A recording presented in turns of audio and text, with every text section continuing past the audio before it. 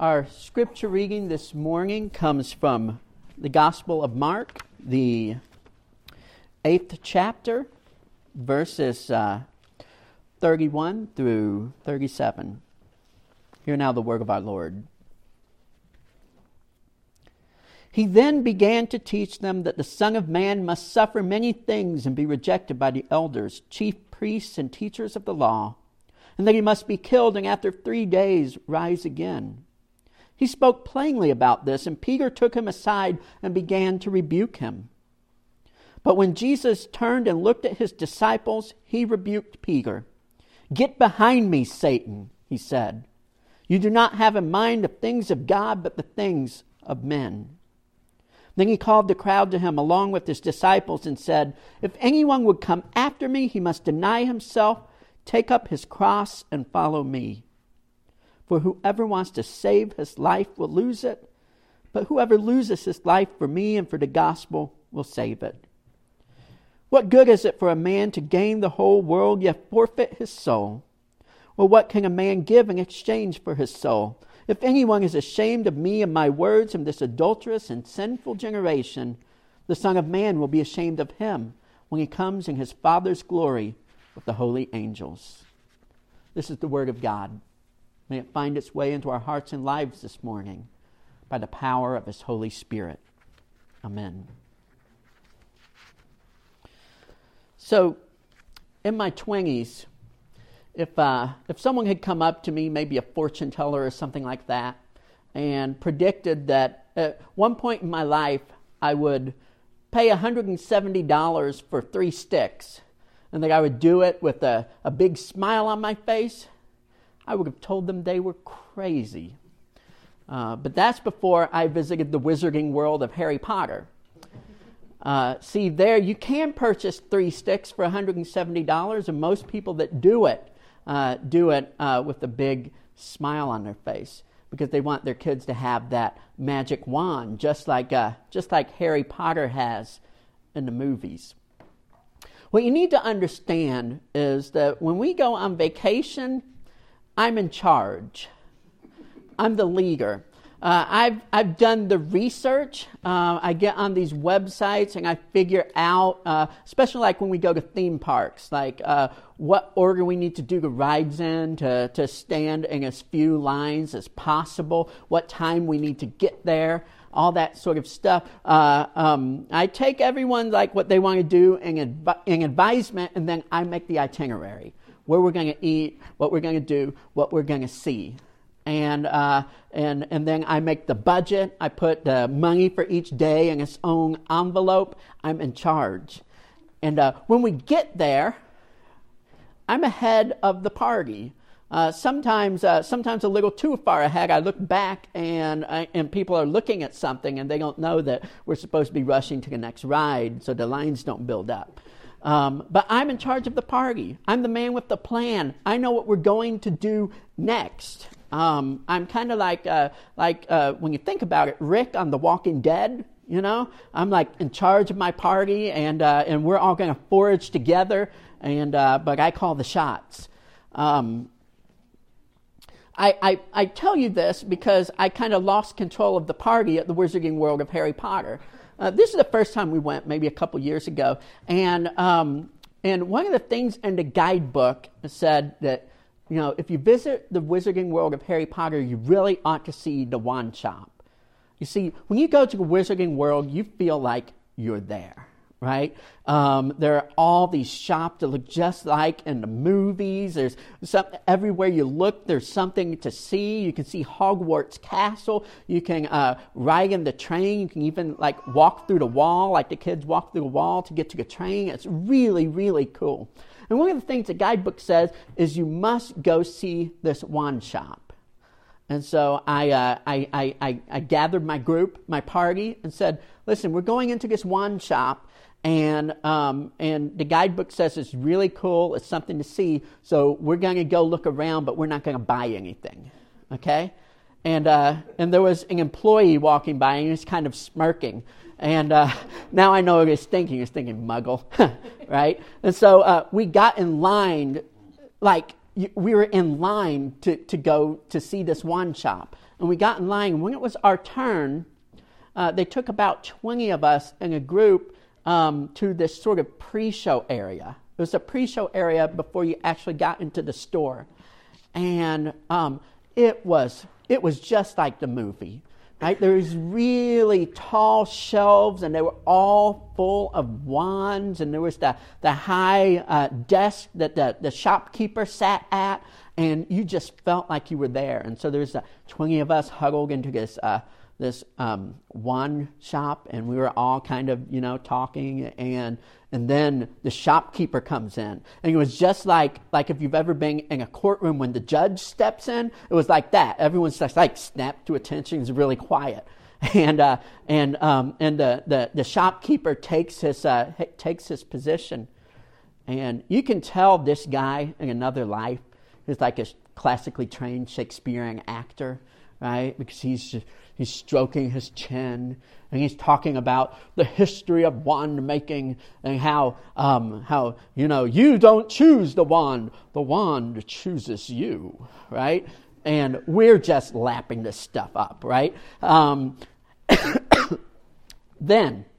the man says, "I'll bet there's someone in here who wants to choose their first wand."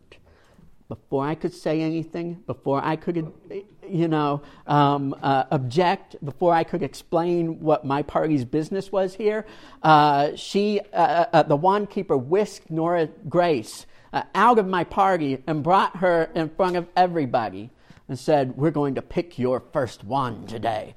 And if you listen really closely, you could hear in my wallet the dollar bill celebrating, like, "We're getting out of here today." All right. So the shopkeeper pulls out this wand from off the shelf, and it's this big, garish, curly, scary-looking thing, and he puts it in Nora's hand and says, "I want you to swish your hand, and we're going to make this feather levitate. I want you to say, 'Wingardium Leviosa.'" And you all know Nora. She's kind of shy, so she's like, "Wingardium Leviosa." And instead of the little feather levitating, like the bookshelves shake and like the books are like coming off the shelves, and so the shopkeeper grabs the wand from her and restores order, and then he strokes his chin for a second. He's like, "Let's try this one." And then he pulls this other one off the shelf. It's this dainty looking thing. And says, "Now try this one. We're going to do a Lumos spell. We're going to make this candle light up." And so Nora Grace picks up the wand and says, "Lumos." And instead of the candle lighting up, like every light in the place starts to flicker, and then the lights go out, and then they come back on again. And the shopkeeper goes, No, much too powerful." Now, the shopkeeper's perplexed. And we're all perplexed. What's going to happen? What are we going to do? And the shopkeeper thinks for a second, and then he says, "Could it be?" And he goes back to his shelf, and he grabs this little box that's been on the shelf for centuries, and he blows the dust off it, and he opens it, and like, you just know this is our wand. And he's just very, because it's a sacred object, his hands are almost trembling as he puts it in Nora's hand. And she lifts it up, and she does a swish. All the lights come on, and I'm not kidding, the spotlight comes down on her of like heavenly light, and then there's like the music, like, "Oh!" And everyone is like clapping. And everyone's high-fiving her. "Congratulations, you got your wand." And then a door opens to the actual store, and the shopkeeper says, "Congratulations on your wand. The rest of you are free to check out our wands in the store." And everyone just starts stampeding into the store. Nora Grace has got her wand. She's stampeding into the store. Crystal's stampeding into the store. And I have this moment of like, here I am left by myself. I've lost control of my party. They've gone without me. I realize the agenda has changed. The itinerary has changed. I am no longer in charge of this situation. So I have this choice. I can pitch a fit. I can make my wishes known. I can reinstate the itinerary and lose. Or I can go along with this. And so the only logical choice is to go along with this. It's like, oh, well, the one chose Savannah, Nora. Oh, it's $60. That's great. Oh, Savannah wants one too. That's $60 too. That's great. Oh, now William wants a wand. Oh, that's fabulous. Everybody gets a wand. And in my head, I'm thinking, okay, well, there's that Italian place you wanted to try. We won't do that. And I'm rearranging everything, right? And there, just as predicted, $170 for 3 sticks. And I've got a big smile on my face, right? You see, when I look back, when the agenda really changed for me was when those 3 sticks, were transformed into wands. Somewhere in the whole presentation, our imagination took over and those 3 sticks were transformed into wands. And we believed in the magic and we were just going along with it, right? There was something that happened in us and we got to have these wands. And they're pretty cool. I mean, there are places around the wizarding world they can stand, they can swish their wand, and different things are happening at the buildings. We're really happy to have them. One would have done, but whatever. But it was a great experience. What can I say? But when the agenda changed was when those 3 sticks stopped being sticks and it became for us magic wands. We just had to have them. I felt a little like Peter must have felt in this passage that we read this morning. See, the agenda changes on Peter. Peter's used to being Jesus' right-hand man, and so for the other disciples, he's the one who's got the itinerary, right? He's the one who's in charge. He's the one that knows what's going on. And the agenda has suddenly changed on him. Now, we can judge Peter, right? After all, Jesus called him Satan, right? We can judge Peter, but remember, just last week, just a passage before, Jesus looked at his disciples and said, "Who do you say that I am?" And it was Peter who straightened himself up, who stood up and said, "You are the Christ. You are the Messiah." Right? But what Peter thinks a Messiah is, and what Jesus starts teaching that a Messiah is 2 totally different things. See, the agenda has changed on Peter, and he doesn't like it. He can't track with it. See, in Peter's mind, a Messiah is this. He's a king. He's a revolutionary. He's the guy that's going to march into Jerusalem and say to the Romans, "Get out." Right? And all the people are going to listen to him, and they're going to help overthrow the Roman government. And then he's going to sit on the throne of David, him and his family forever and ever and ever, ushering a new period of peace and prosperity. And for Peter, that means he's going to be the new king's right-hand man. He's going to be the one marching in with him. That's the agenda. That's what's on the itinerary, and suddenly it's all changing. Suddenly Jesus is saying the Messiah has to suffer. He has to die.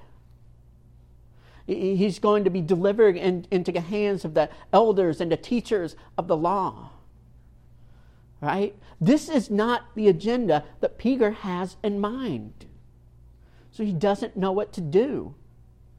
And it makes him angry. And so Peter and Jesus have a big fight, and they have it in front of everybody. Right? It says he took him aside and he began to rebuke him.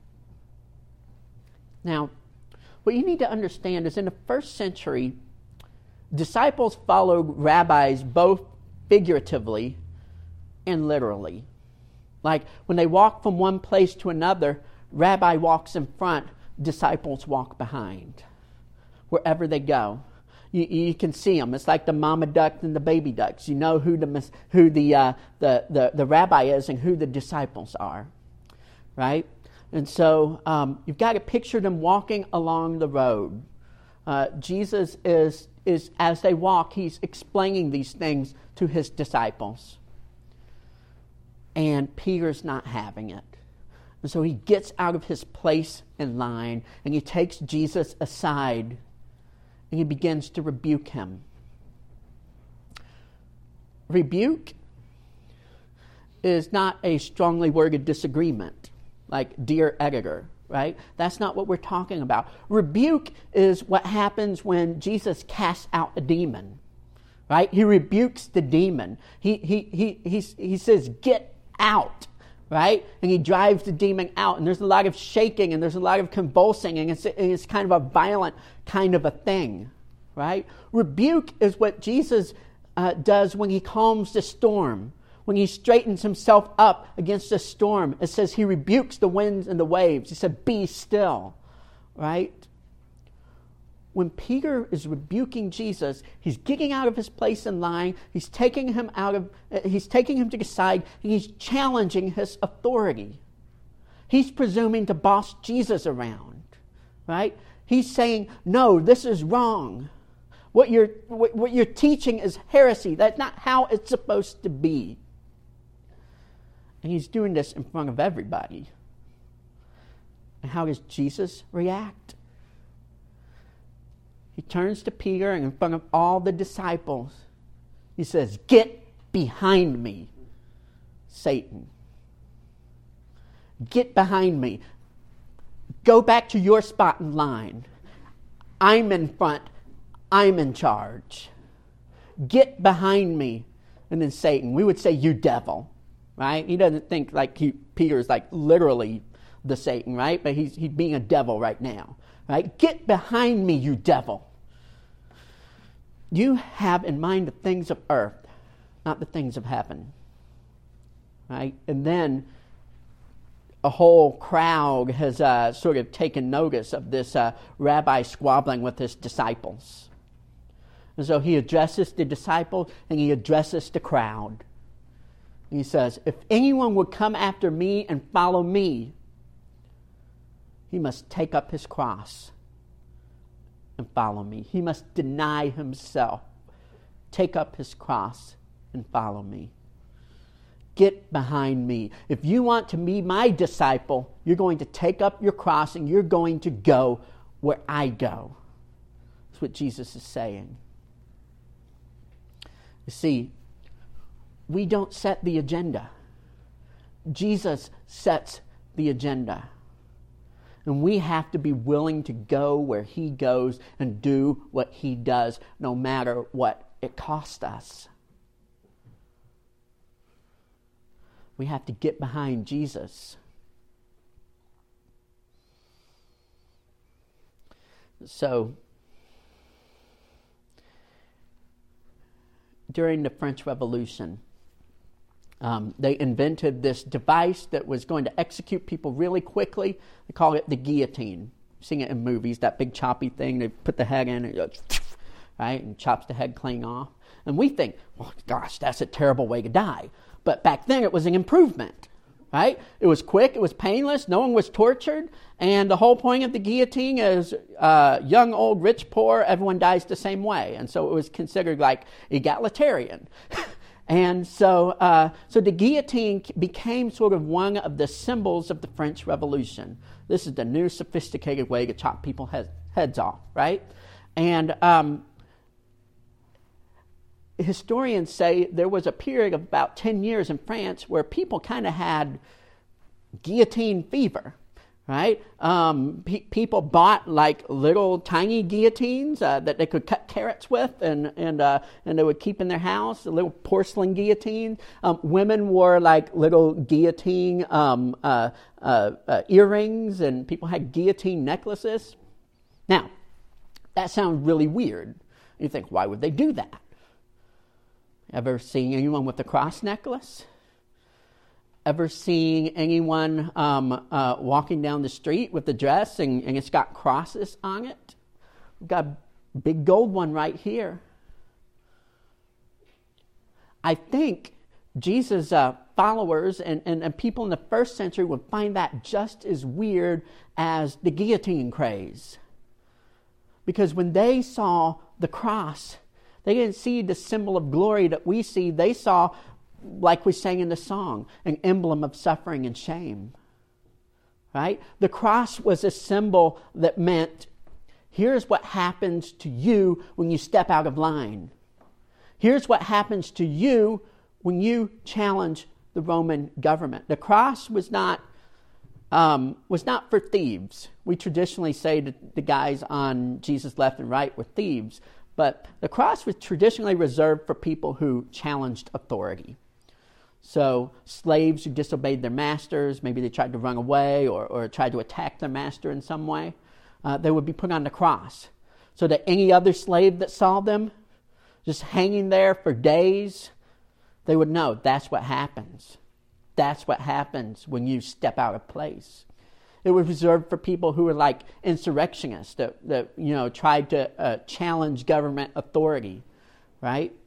They would be hung out on the cross for everyone to see, humiliated. This is what happens when you step out of line and when you disrespect the Roman government. There's also a place for failed messiahs. Jesus was not the only person who ever claimed to be the Messiah, especially in the first century. It seemed like they were everywhere, and they would carry out Peter's agenda. They would march into town. They would gather an army of like-minded peasants, and they would go storm the temple, storm the palace, and they would be quashed. And they would all be hung out on the cross for everyone to see. This is what happens to messiahs around here. When Jesus was 8 years old, maybe 9 years old, in Galilee, 2,000 people were hung on a cross in a single day for plotting an uprising against the government.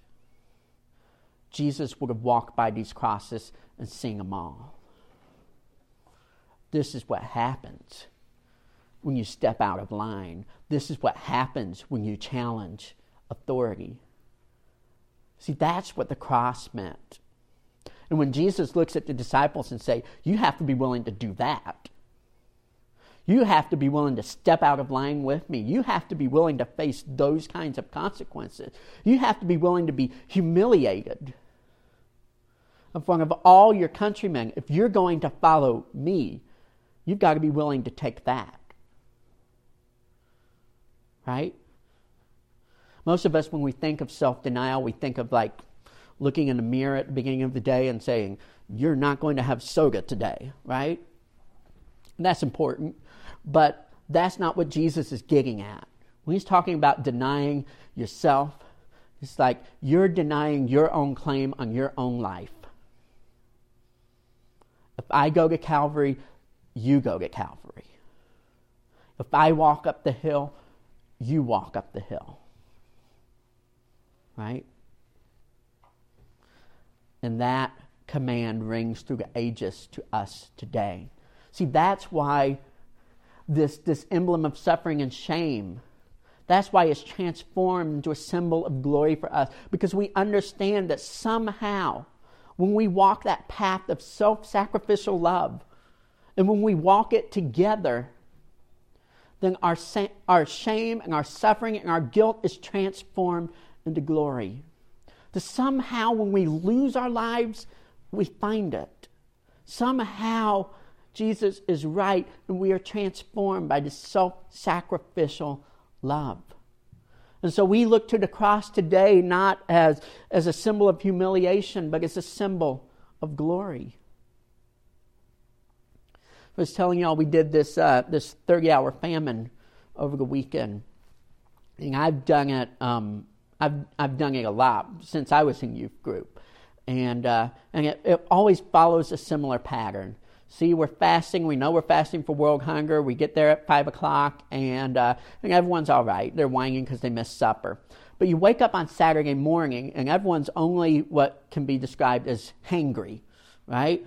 That cross-section between hungry and angry, right? And everyone's hangry, and they're just kind of being really snippy with each other, and it looks like it's all going to fall apart. It looks like people are going to go home. Then, throughout the day, every year, it goes like this. People come together. The group becomes sort of united in this, we're all doing this to our bodies together. And we're all doing it for a reason, for a purpose. And these kids become united. And towards the end, their bodies are achy. They've got the headache, but they're excited. We're doing this. We've come this far. We're going to finish this. You see, somewhere in that act of self-sacrifice, their complaining and their aching and their moaning becomes transformed. It becomes transformed into something else. And that's what happens for all of us when we walk the way of the cross. At first, we're complaining about the splinters. At first, it's a little too heavy. At first, we're saying, why, God, did you put this on me? But as we walk the way of the cross, that becomes transformed, and we as people become transformed. And a couple of sticks that the world looks at and says, that's worthless. That's not worth what you're sacrificing for it. That becomes a cross. That becomes transformed. See, the church for us is kind of like that wine shop a little bit when you think about it, right? We come in here and we expect to encounter Jesus. And we expect for Him to take us for all we've got and send us home with a couple of sticks, right? But somewhere in the experience, those sticks are transformed for us. And they're not symbols of humiliation. They're not worthless. They're everything. They're the cross for us. Everything has been transformed when we walk the way of Jesus. It becomes less about us and more about the people around us. It becomes less about our agenda and more about the kingdom of God. Anyone who walks through these doors, preacher included, has to give up their right to be in charge of the party. It has to surrender to Jesus and take up His cross and get behind Him. In the name of the Father, and the Son, and the Holy Spirit. Amen.